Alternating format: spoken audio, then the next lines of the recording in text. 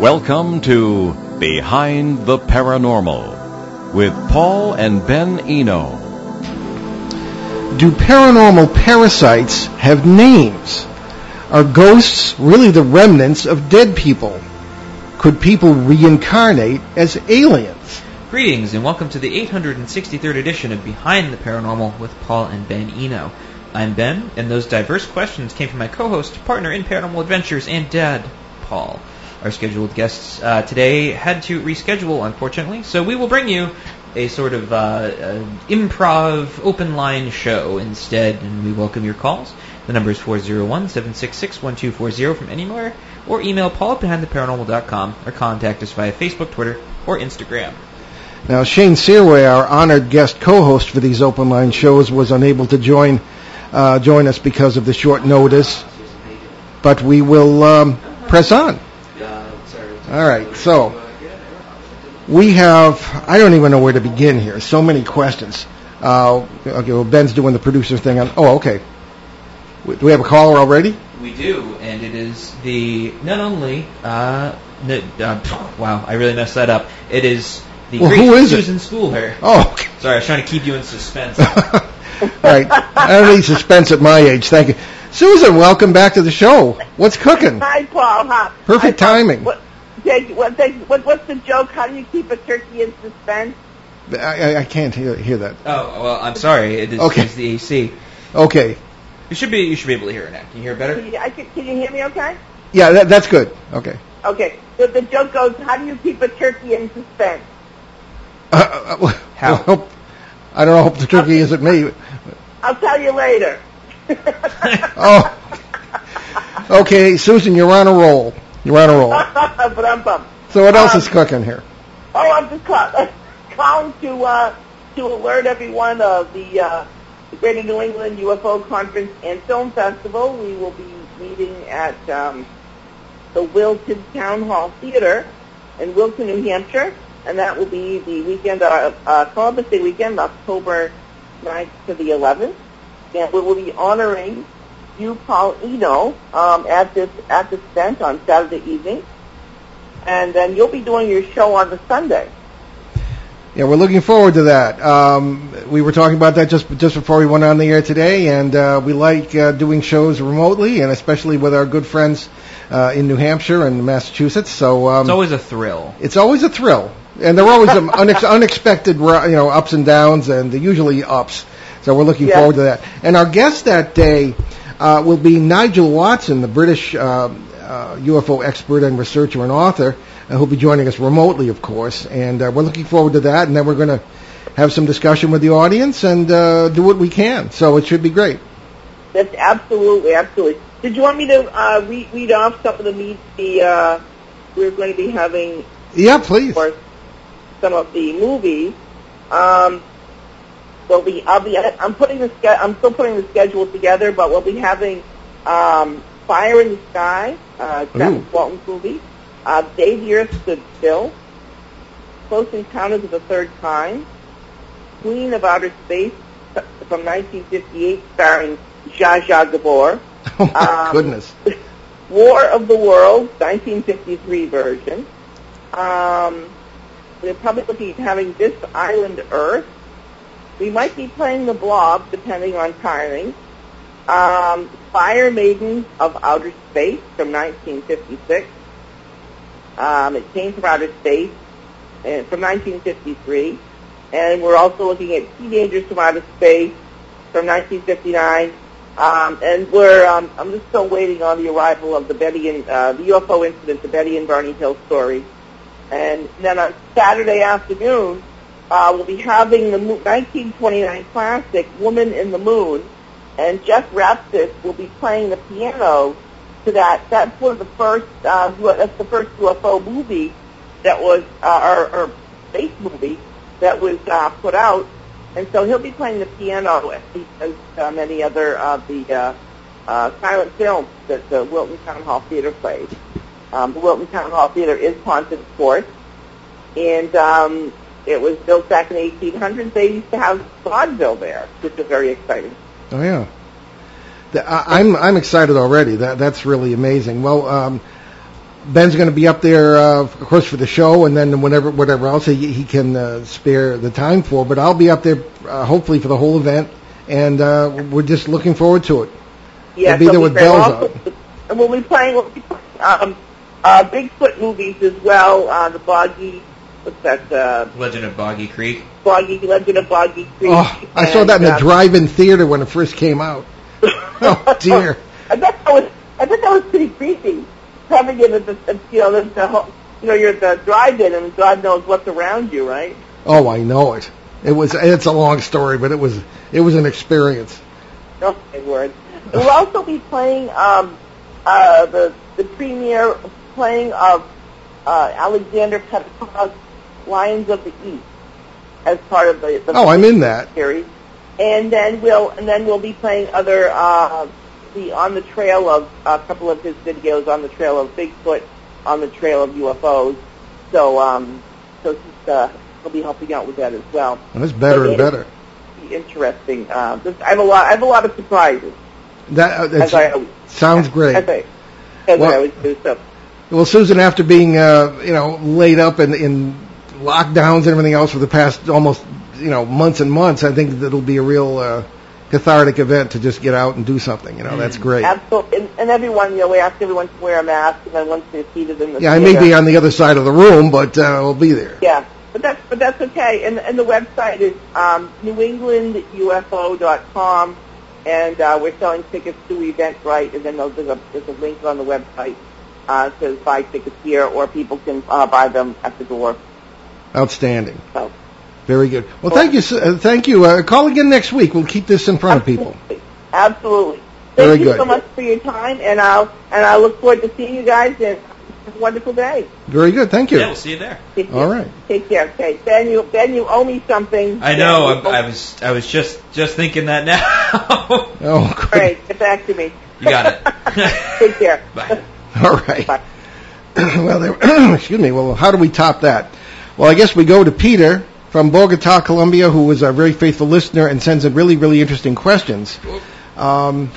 So we have it separately this time. We have it separately, yes. Those are our questions that came in on Facebook. I'm pretty used to being in the packet, so to speak. A couple of them go back to 2012, but we're getting there. So Peter writes to us, do you have any contact with the father of Paranormal Mystery Radio, Long John Nebel, or the famous researcher Hans Holzer? Okay. I'm wondering, Peter, how old you actually think I am. Long John Nebel, who was born in 1911, went on the air in 1954, and he had a very stellar career, with New York radio, WOR, WNBC, etc. I was 1 year old when he went on the air, and in 1977, when he, I believe that was his last year on the air, I was in the seminary and I was 24 years old. Unfortunately, I did not have any contact with him. However, our good friend and an occasional co-host of this show, Timothy Green Beckley, Tim Beckley, who was a legend in the UFO community, was on the air with Long John Nebel a number of times, and was sort of a fixture on his show for a while. And he has told us many stories about him. He is when Nebel first went on the air in 1954. There was a lot of skepticism about whether a show about the paranormal could have any success. But the managers of the radio stations he was on were astounded at the success that immediately came to the late night slot that Long John Nebel filled. And he was certainly a precursor to the modern Coast to Coast AM, and which is hosted pretty much by George Noory and George Knapp and a few other friends of ours too. And it was very successful. So he was when he went off the air in '77, he was succeeded by, of all people, Larry King. And now Larry King did not do a paranormal show, but occasionally he will. I know that he had Stanton Friedman on more than once, in more recent years. So it was a long story, but that's a long way of saying I did not know Long John Nebel. Now the other thing that is asked in the question here by Peter is Hans Holzer. Certainly a legend in the 20th century paranormal community. He was, there were sort of 19th century legends like, and early 20th century like Harry Price, people like that. But Hans Holzer, who was born in 1920, so he was younger than Long John Nebel. I did not know him either, I'm afraid. Now, he was around till 2009. I know that he knew about us, but somehow we never really made the connection. I think the Warrens knew him, Ed and Lorraine Warren, because Ed referred to having met him. And I know that when it came to the Amityville horror case in the 1970s, Hans Holzer was involved in that and even wrote a book about it. Now, because I'm about the only one who was not involved in that case because of my seminary schedule. I was at the other end of the state during that. Lorraine Warren wrote me letters during that case. However, which I'm rather skeptical of anyway. So I did not know either Long John Nebel or Hans Holzer, but I know people who did know them. So that's probably not a very satisfying answer, but that's essentially what the case is. So what's number 2 here? Oh, yes. So number 2 is, in a couple of your past shows, I asked guests about names the entities used for themselves and got the response that they do not give themselves names. Is this also true in your case of parasites? I understand you've given names for the various species of parasites, but do they have their own names? And there's a third part, which is I am still unclear on how you communicate with them, or how they communicate with you. All right. Well, out of the names, I mean, you mean like Steve or something? I don't know. I am Steve the Parasite. Yeah, I mean, I don't mean to make fun of the question. It's a good question. We have, and I did not, I think that was a guest who said that they do not give themselves names. It wasn't us, I don't think. Now, that being said, in my last book, Dancing Past the Graveyard, came out last year, I said all kinds of things, wrote all kinds of things that I did not ever want to write about earlier. But as I've often said, you get to a certain age and you just don't care what people think. Because a lot of it, particularly at the end, it sounds like where there's a section on what ghosts have to say about God, a question that ought to be dealt with perhaps a little more. And I think the answer is being somewhat surprising. I just didn't want to write about these things because it sounded as if I'm doing the medium thing. And we're always advising people not to do that, don't trust it. But make a long story short, I have run into a lot of entities with names, and I believe these were just people. Probably the strangest one was in 1986, 1987, and I communicated with this entity 8 times, and I don't mean I sat down and did a seance. I don't mean I sat there and tried to communicate. I sat there in a meditative state, and I met another person who, in my opinion, was in a parallel world, not something. Nobody was dead or anything like that. That's not our theory or our method. But this was right near here where we're broadcasting from. It was in Cumberland, Rhode Island, in a archaeological site, and I happened to be in the enviable position of being vice chairman of the Historic District Zoning Commission, so I was allowed access to sites, archaeological sites in the area that most people would not be allowed to enter. This particular woman, she said, and again, it can be difficult. You actually do sort of hear you know how when you're on the verge of sleep, you often will hear a voice or a dog or something, and it's very strange. It's a sort of a phenomenon, and I don't know how paranormal it is, but it's just a point where you're in a hypnagogic state where it's more you're susceptible to what I think are stimuli from other realities. So this Native American First Nations woman said her name was Wessawonk. And I looked at I had to look it up because her English was terrible, and a lot of the words were Algonquian, and I had to look up what they meant. And you run into this. Not everybody speaks English among our neighbors out there, and a lot of them are not verbal at all, and it can be very difficult. But Wessawonk means name, so her name was Name. But I got clearly the idea that this is what her name was. I don't know. Maybe I got it wrong, but that as far as names are concerned, that's a very strange name. I run into Bob, who was stuck in a church in Virginia. His memory changed as we spoke. Gilbert in Ogdensburg, New York, when I was a seminary student there. And Vera in California. Richard in a world of endless aloneness. I suspect that he was a suicide.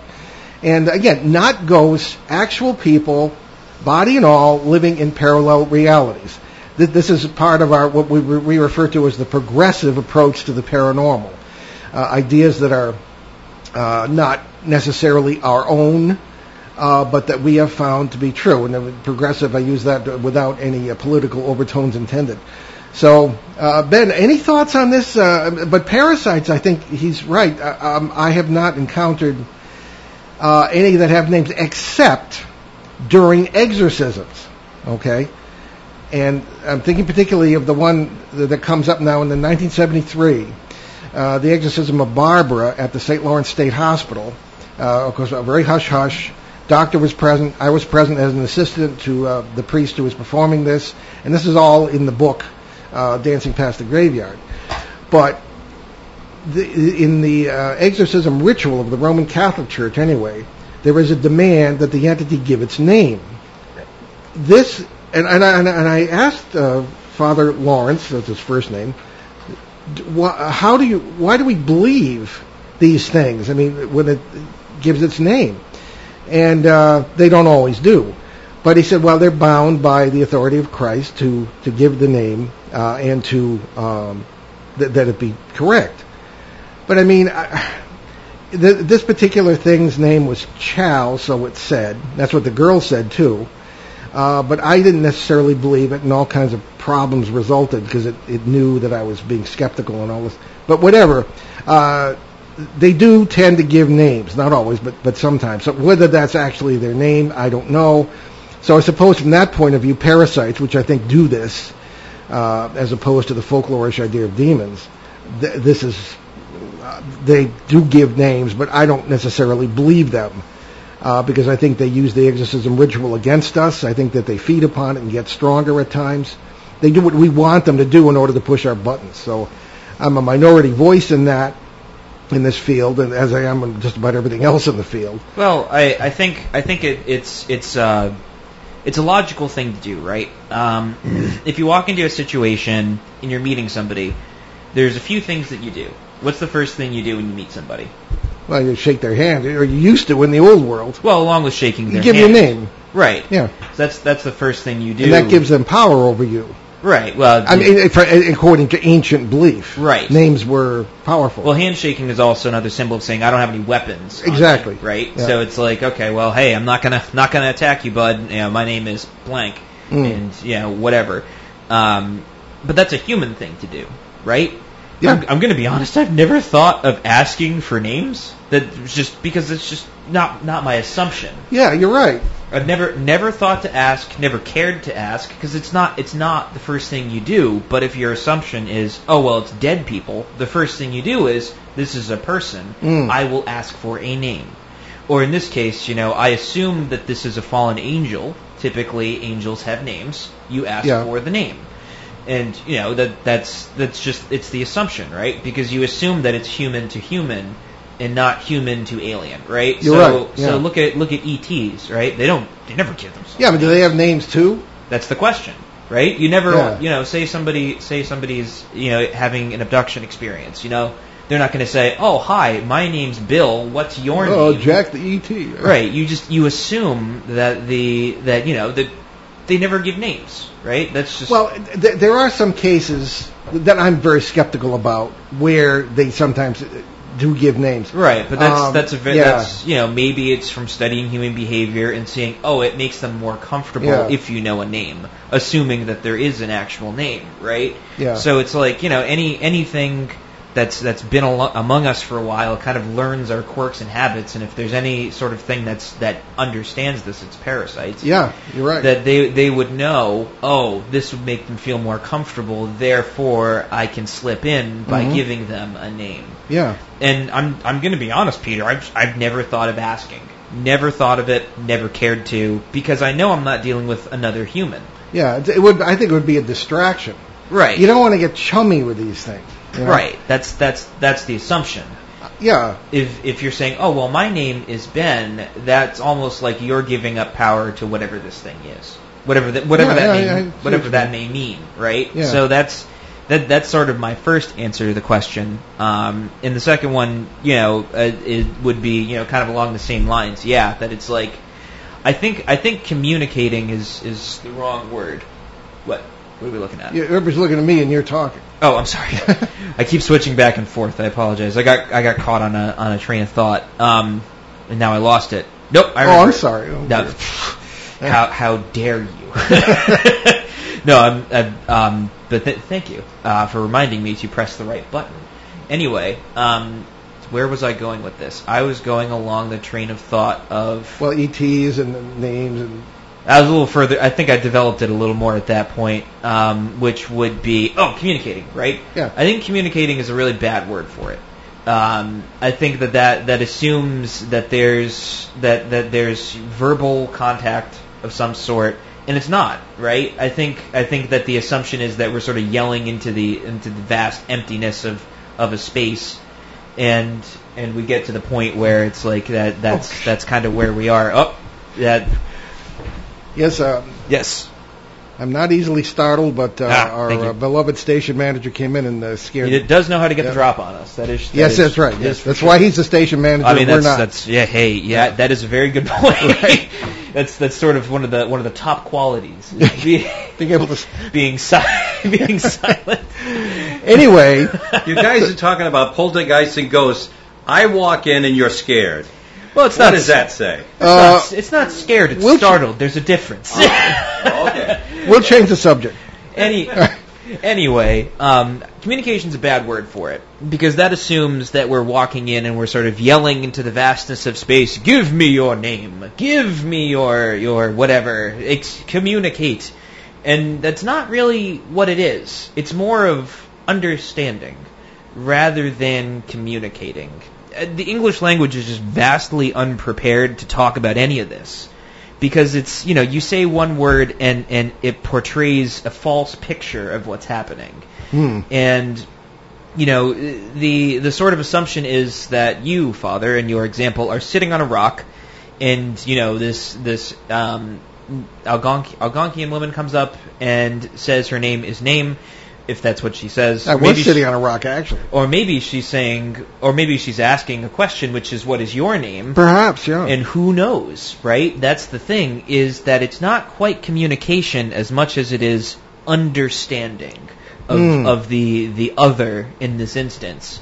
And I think that the way that we're sort of seeing this picture is more of that. We're seeing a picture. And much like a painting, sort of looking at it, we don't yell at the painting, what do you mean? We try to understand what it is.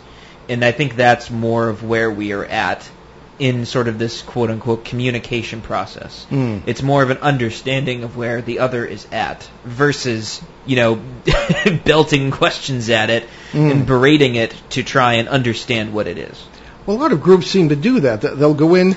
A term came up in the Warren documentary that we were in, the Devil's Road, the true story of Ed and Lorraine Warren on the Travel Channel. I guess that debuted on Labor Day, September 7th. The term religious provocation, which I think is a very bad idea. I think that was a later development maybe in the Warrens, because I never saw them do that when I was around in the 70s. But be that as it may, these are all things that might involve using a name and asking and doing exactly what you said not to do, which I think is very wise. Questions back and forth and all that. Anyway, it is a matter of understanding. It's very well put. Thank you. Okay, so what's the last bit of Peter's question? He was just unclear on how the communication worked. Okay. That was the last bit. It's very different, and again, I don't want people to think I don't think I was ever doing the mediumistic thing. It was always meditative state, and it's an encounter. And very often they were afraid of me because they thought I was a ghost. I mean, the same kind of thing that we would see in some cases where you're just dealing with someone on the other side of the membrane, as a physicist would call it, which might be plasma charged, and they'd see you as glowing or whatever. And it's just a matter of, as Ben said understanding. A matter of understanding. Me, I do hear the voices in my ear sometimes, the spatial.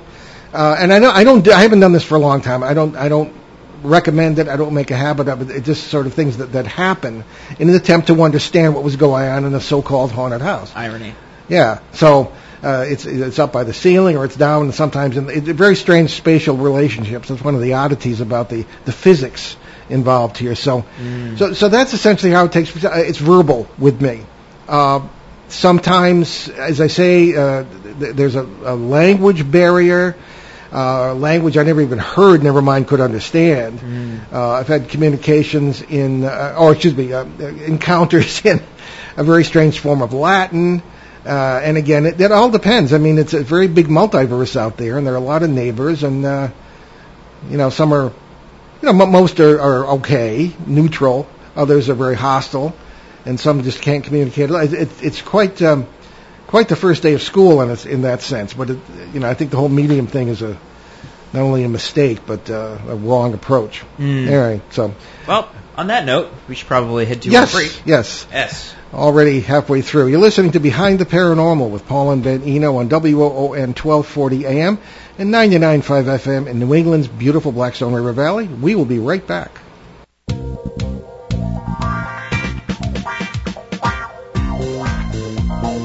The night is alive. Join us and take a walk on the weird side when you tune in to The Kingdom of Nye, hosted by Heather Wade. The finest in late night talk. Listen live free weeknights starting at 9 p.m. Pacific time at thekingdomofnye.com, talkstreamlive.com, and the Paranormal Radio app. Wanna take a ride? And we're back Behind the Paranormal with Paul and Ben Eno on WOON 1240 AM and 99.5 FM. And today I was looking forward to our scheduled guests today because they were sort of a mother-stepdaughter paranormal team, kind of almost like female versions of us, and they even kind of think the same way. They adopt this, what we call sort of a progressive approach to the paranormal, and new ideas and better physics and things of this kind, which we feel is correct. But in any case, they had to reschedule, and we'll be hearing from them later this year, probably in December. So we'll let you know about that. So let's move on to our next question, Ben. Who is it from? It's not so much a question as it is a statement, but I suppose you can turn it into a question if you'd like, which is Todd from Ohio. And Todd writes to us, over the past 5 years, you have helped me distill my views on the multiverse. During this pivotal time in our world, I would like to think that help might be extended to us from another place. If not, we at least have the assurance that there are plenty of other realities that are healthy and happy. Yeah, this has come up a lot lately. We have a lot of problems in the country today and in the world. Certainly, not the least of which, of course, is this terrible pandemic. We've all been touched by that one way or the other. And, I guess Todd has a point. Certainly, in the multiverse idea that has been adopted by many physicists, all possibilities are out there in concrete reality somewhere or somewhen. And it all, in our opinion, theologically even, forms a great elegant whole where everything is really complete. It's just that we don't have the awareness of it. Maybe we're not at that point in our evolution, or we're just too narrow in seeing it. So, I think that there are many other worlds where things are quite different, much worse in some cases, or much better in others. What say you, Ben? It's. I think something to kind of use is realizing that there's kind of a balance that sort of exists in kind of all facets. I think it's really easy to focus on all the negative stuff. It's super easy to. Actually, I remember hearing a statistic, I don't know how true it is, but that human memory, 90% of it is us focusing on bad stuff. 90% of human memory is usually bad stuff. That's depressing. Right. Yeah, it is. But the other 10% is usually really good stuff, which is it's kind of something to think about, right? I mean, look at sort of news media, like major news media outlets. 90% of it is usually bad, right? Everything's terrible. Yeah, speaking from 40 years in journalism, yeah. Right. Well, it's because for whatever reason, it's very engaging to us, and I think that it's very, very easy to kind of get caught in that sort of that net of focusing on all the bad stuff. Which, certainly there is, and we shouldn't forget about it. That's kind of being a good citizen, but at the same time, dwelling on it and ruminating is also not helpful either. Well, one of the good things that I'm always stressing, and we both always stress, is that these separate parts of the multiverse are not mutually exclusive. No. They influence each other. They pass through one another. Energy is exchanged. Sometimes even beings are exchanged. Matter as well. And the idea being that the more positive we make our lives in wherever our consciousness is, the more positive our super life will be. That's a term we had to invent just to talk about these concepts. But there are many versions of us in these different worlds, and it's all part of us. And really, we're all part of each other in a very, very real way that it's hard to emphasize how concrete it is. So the more positive we make things in our own world, the more we love our families, the more we fulfill our responsibilities, the more we acts of kindness for other people. Little things, they really add up, and they echo across the multiverse. So we can improve everything by drawing in positive energy. That's our whole parasite solution. When that was, you bring in positive energy to displace the negative energy. It, for one thing, it cuts off the food supply for parasites, and it makes everybody's life better, everywhere and every when. Yeah. So it's really a very simple answer. Yeah, and I think that there's this sort of temptation to kind of, assume that everything is separate, nothing touches. Well, that's the Western. Well, that's really the modern mind.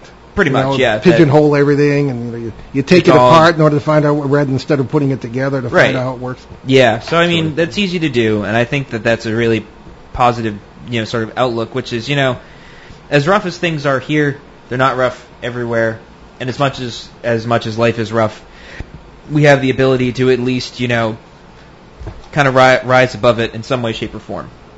Right. Okay. That's kind of the message of that.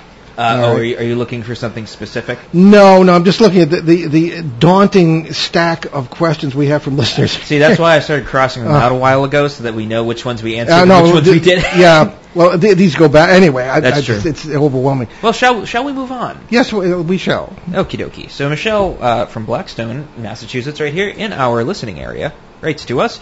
Listened to your show for many years. This is the first time I'm writing in. Well, congratulations and thank you. I was ghost hunting until I brought something home with me about 10 years ago. I wish I heard your advice about not ghost hunting before that happened, but I followed your advice and worked hard to make everything positive in my life. Whatever it was left.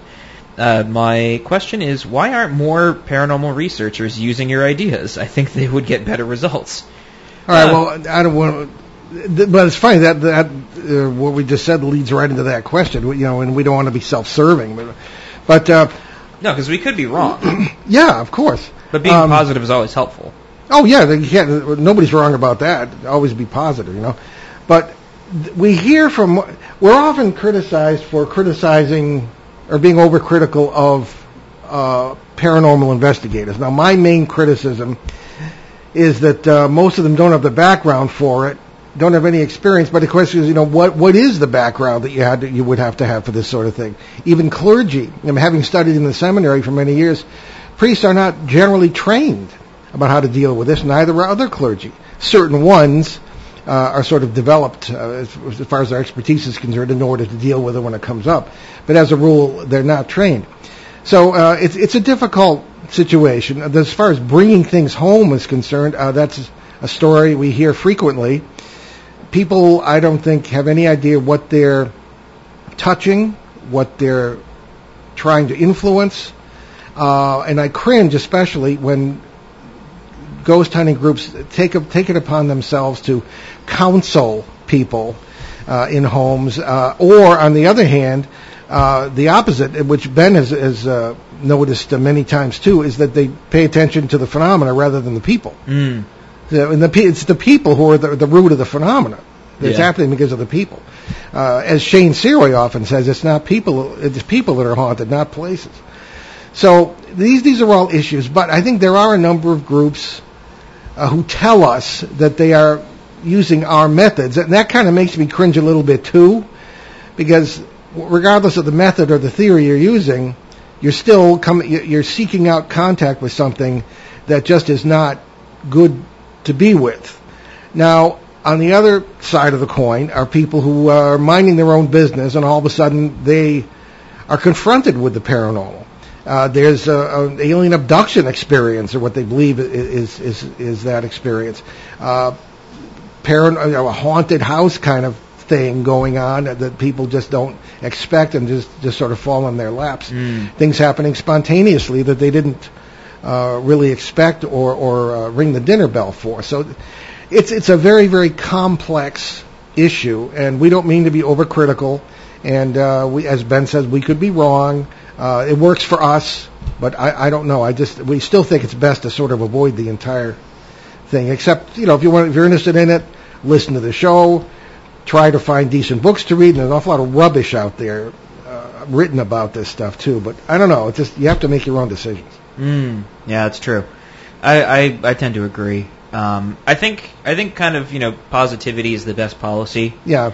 That's sort of an ironclad insurance policy for anything in life, normal, paranormal, anything at all. I think it's always good to be positive. Right, and that doesn't necessarily mean heap positivity on top of problems that you have. Oh yeah, it doesn't mean being naive. No. I think there's sort of a lesson to be learned that be positive, but also be cautious. I think that's sort of a good policy in life in general, right? Yes. Not everybody has your best interests in mind, and I think that the best thing to do is to be positive but be wary. Yes, and that sort of is a good way to be when in doubt, And I think that's sort of like the lowest common denominator, right? Whether you believe our theories or not,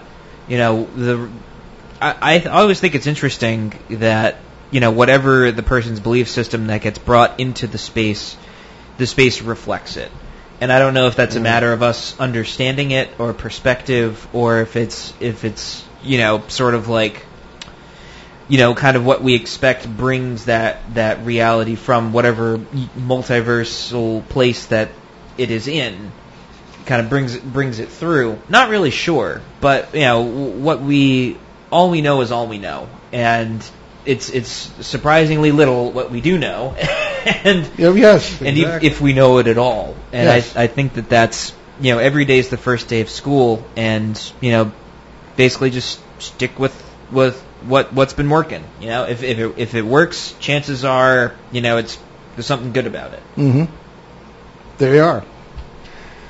Cool. They know that we know that we know that they know that.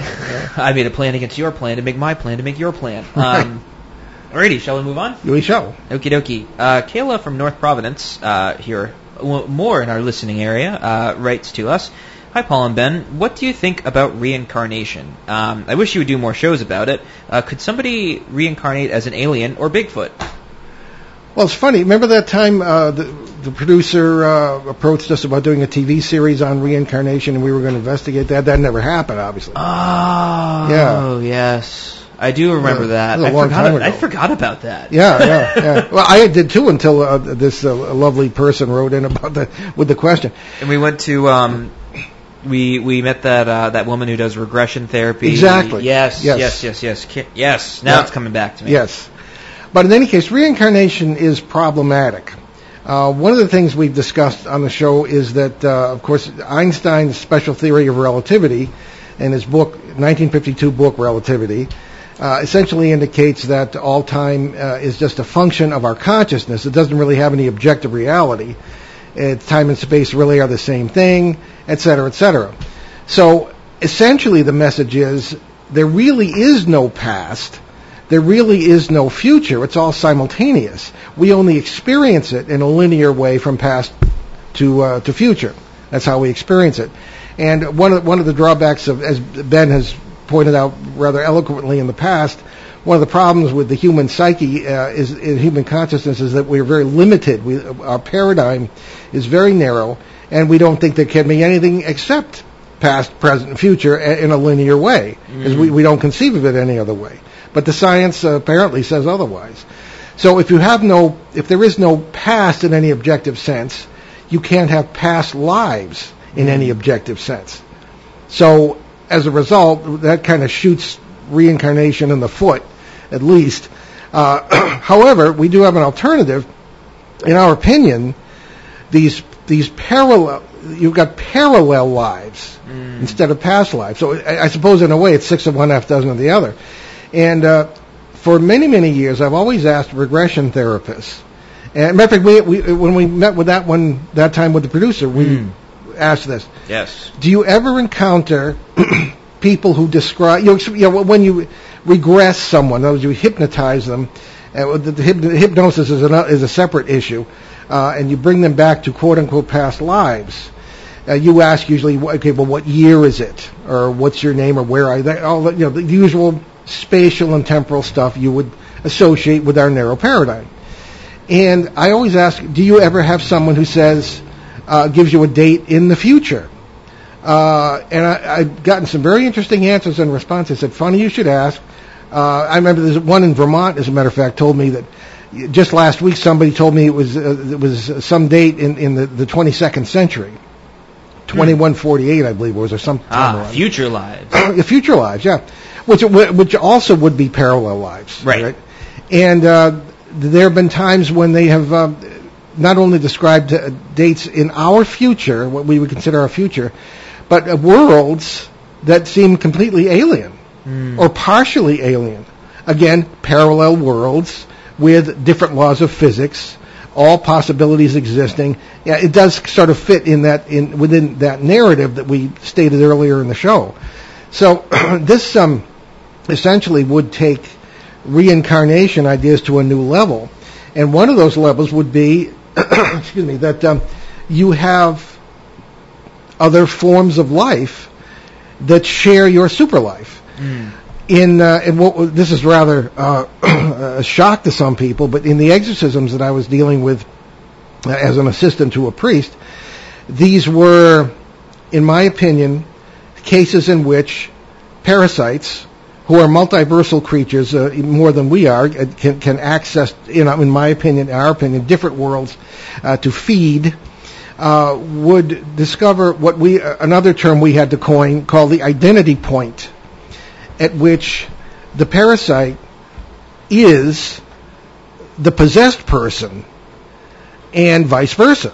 The point in the multiverse, the particular world, with alien or not, where this identity point exists. Because I just got the feeling that there was an identity, not to the point where Hollywood would take it and have the quote unquote demon, controlling the person, floating around the room. Although I have seen things like that, that there was a more of a cooperation, almost a federation between the victim and the parasite, the host and the parasite, that can be very close. There was a bonding that takes place. And that essentially is what can happen. So, to the point of Kayla's question, yes, I think you can, in a manner of speaking,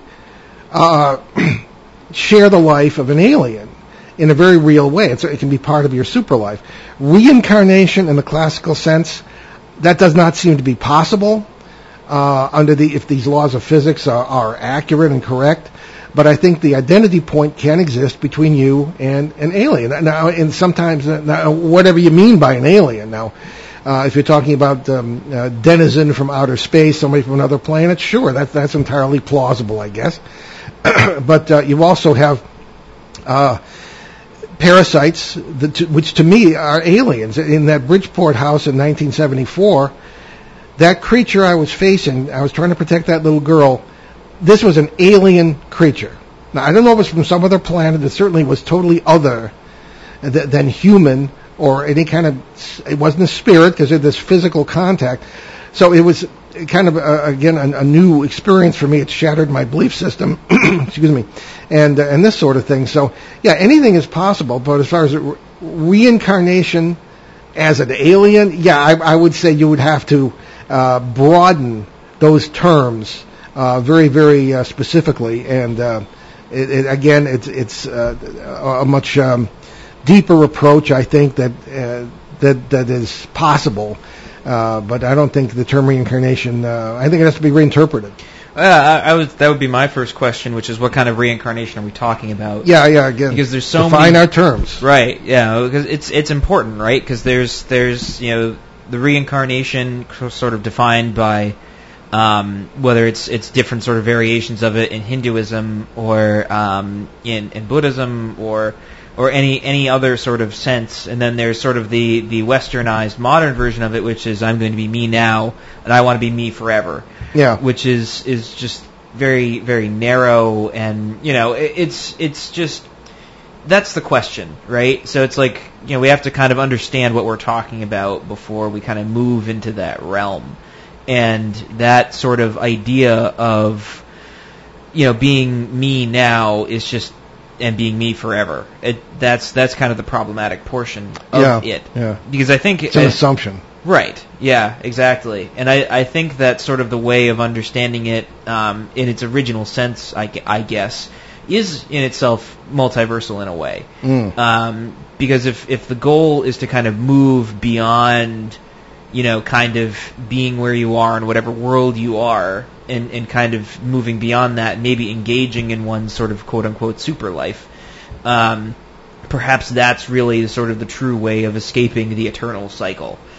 Or, but that's just a different interpretation of an old idea, which is, kind of the one of the major issues anyway, right? Well, the old ideas are, the older they are, probably the more correct they are, but it's the way we word them and interpret them that will lead to a misunderstanding, perhaps. Right, again, sort of common denominator, which is we don't really know. Right. That's essentially ironically, is the common denominator is, at the end of the day, we're not really sure. And I think, sort of the search for knowledge, but also being comfortable with the fact that we might not know. I think that's kind of, it's oddly a driving factor, uncomfortable, but also trying to find comfort in the uncomfortable, if that makes sense. Yes. Yeah. I think so, yeah. Okay. Do we have any more? I didn't put any more than that. We do have a big one. I don't know if you want to address it now. Maybe we could start. I feel like that'd be doing a tremendous disservice. You think so? Okay. All right. Personally speaking. Right. Well, if you think that's long, you should see these. All right. We have a form, an online form people can access to report paranormal experiences, whether they be from the past or recent. And it's behindtheparanormal.com, and there's a link up in the menu to report a paranormal experience. And people very often write in with some very interesting experiences. It didn't happen yesterday, but happened when they were children or something like this. It might shed light on some of the questions people would have. I can at least maybe begin this one. Might as well. This is a ghost or ghostly figure or a shadow person, and perhaps maybe where I put the brackets there. Sure thing. So the brackets are the brackets. So the experience goes as follows: multiple occurrences in a past family home. Throughout the home, many odd things happened, all throughout the house and surrounding property, to include barns, fields, mostly and mainly in the house. Living room, bedrooms, bathrooms, kitchens, hallways, dining room were all active. The first time I realized something was odd was one night before we moved in. We were just staying over, and I was sleeping in a spare bedroom and was awoken by a sound of a very large dog coming up the stairs and approaching the door I was in. My future step family had a dog, but I didn't think he was that heavy. I shrugged it off and was trying to get back to sleep, but the dog was in the hallway and was getting closer and sounded really big. The panting sound was way higher from the floor, than it should have been, and it started to growl. I thought the dog might have forgot that I was there, so I called out Rusty. When I realized that the family dog was underneath the bed, whimpering, and it was the bed that I was sleeping on, I could still hear the panting outside the door. I turned on the light and in the room and blasted through the door, hoping to scare whatever it was, more than I was already scared, but there was nothing there. When we moved in, things didn't get any better, nor did it matter whether it was day or night. Things would move as if it would move of their own volition. People would disappear temporarily and come back with no idea that they had been gone. Upright shadow figures would walk through the rooms at all times of day, moving things and sometimes touching people. Radio alarms would go off. Radio alarms could work with no batteries and being unplugged.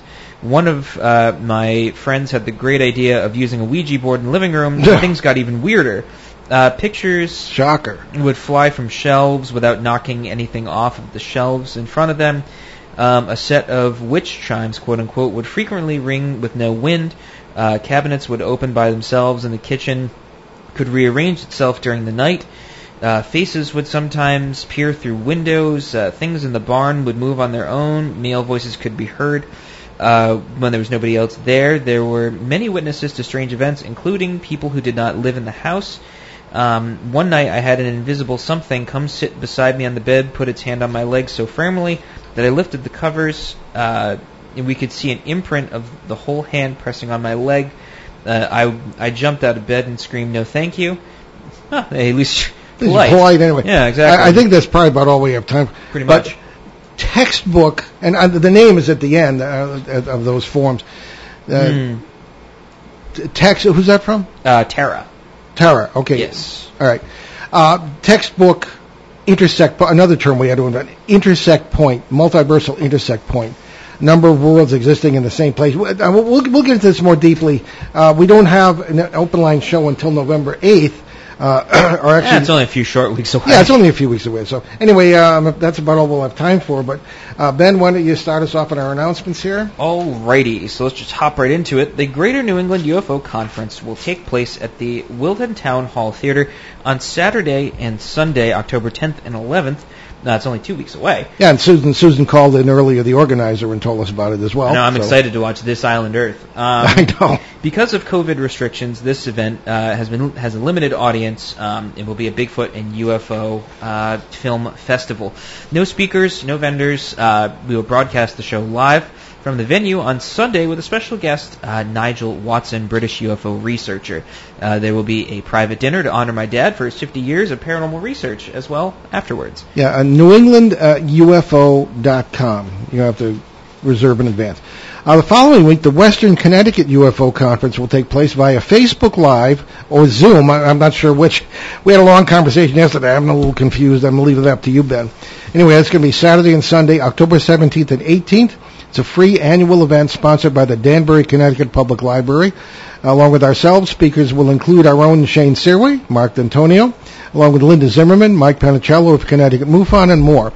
On Sunday, we will simulcast our show from here at WOON with special guest Dr. Bill Burns of the UFO Hunters TV series, New York Times bestselling author and publisher of UFO Magazine. And additionally, we have word that the New England Parafest will take place on April 10th and 11th in 2021 in Kittery, Maine, and that we will do a live broadcast from that show with a panel of the speakers on Sunday the 11th. More information will be forthcoming. And you can certainly check out our books along with those of our other co-hosts at our show website, BehindTheParanormal.com. We can also find out more about the show, our many cases over the years, public appearances, and how to book us, along with some of our almost 900 free recorded shows from our 12-plus years on the air, including our 4.5-year run on CBS Radio, along with special shows and podcasts. And past shows back to late 2009 are also available on major podcast platforms, including YouTube, iTunes, Apple Podcasts, the Paranormal Radio app, and more. And soon we will have all shows back to 2008 uploaded to these apps. And if you do happen to listen to us on any of those and there's a way to give us a rating or leave a comment, it's nice. It helps us grow our show, helps us know you're listening, and take a little bit of time and do that for us. Yeah. Thank you so much. Okay, so what's going on next week, Ben? Alrighty, so next week, October 4th, we will welcome back author and researcher Nadine Lalich, who will address the question, are there ETs among us? We leave you today with a quote from the 13th century Persian philosopher and theologian Rumi. Everything that is made beautiful and fair and lovely is made for the eye of one who sees. I'm Paul Eno. And I'm Ben Eno, and thanks for joining us on our great cosmic journey, and we shall see you next time, maybe with another Rumi quote, here on Behind the Paranormal. We'll see you next time. Return to this radio frequency 167 hours from now for another edition of Behind the Paranormal with Paul and Ben Eno.